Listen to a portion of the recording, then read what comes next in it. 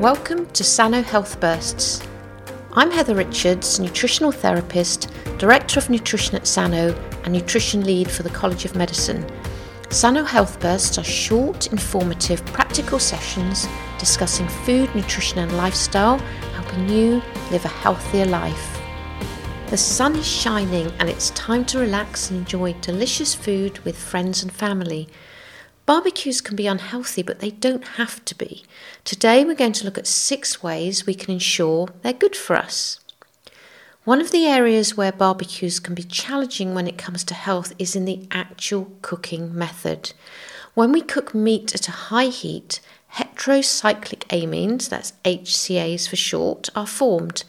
These are chemicals that are carcinogenic. Barbecues tend to be a lot hotter than cooking on the stove top or oven, so more HCAs are formed.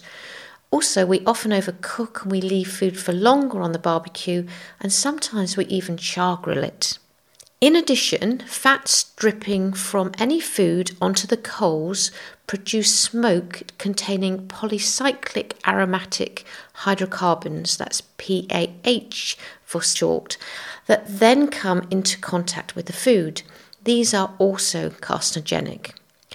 There are a few things that you can do to reduce your exposure to these chemicals. Firstly, make sure that your grill is not too close to the coals so that the temperature is lower and the food is cooked more slowly. Secondly, if the food does become blackened, just don't eat this part, simply cut it off. And thirdly, you could partially pre-cook your food in the oven to avoid the risk of overcooking on the barbecue. The reason we talk about eating the rainbow is because it's the phytochemicals in plants that give them their colour. There are thousands of different phytochemicals providing us with a huge array of health benefits.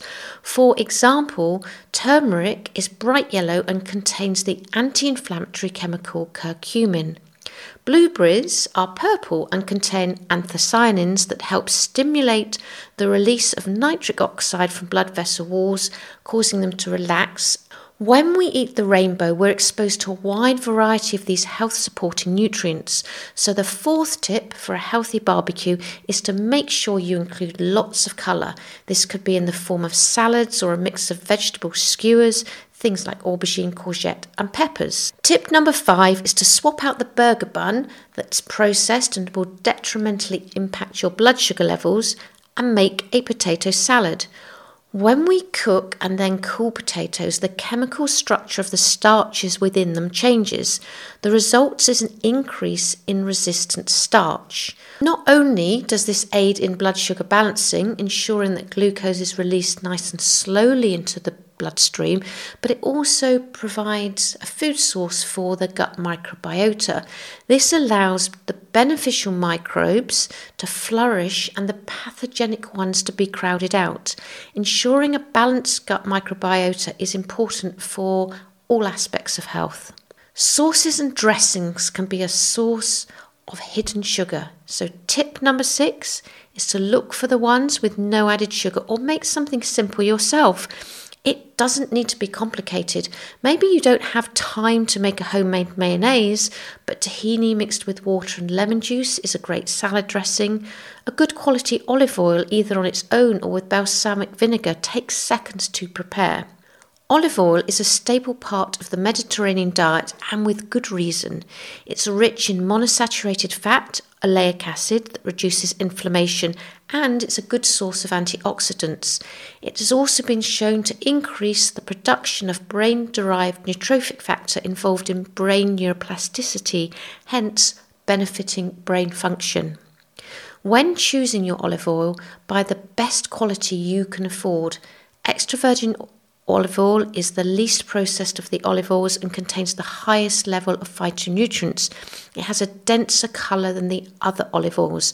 As we discussed a minute ago, the colour is important as it signifies the presence of the health beneficial phytonutrients. Enjoying our food, relaxing and socialising are important for our mental health, so take these tips on board, but also enjoy your barbecue. I hope you enjoyed this episode of Sano Health Bursts.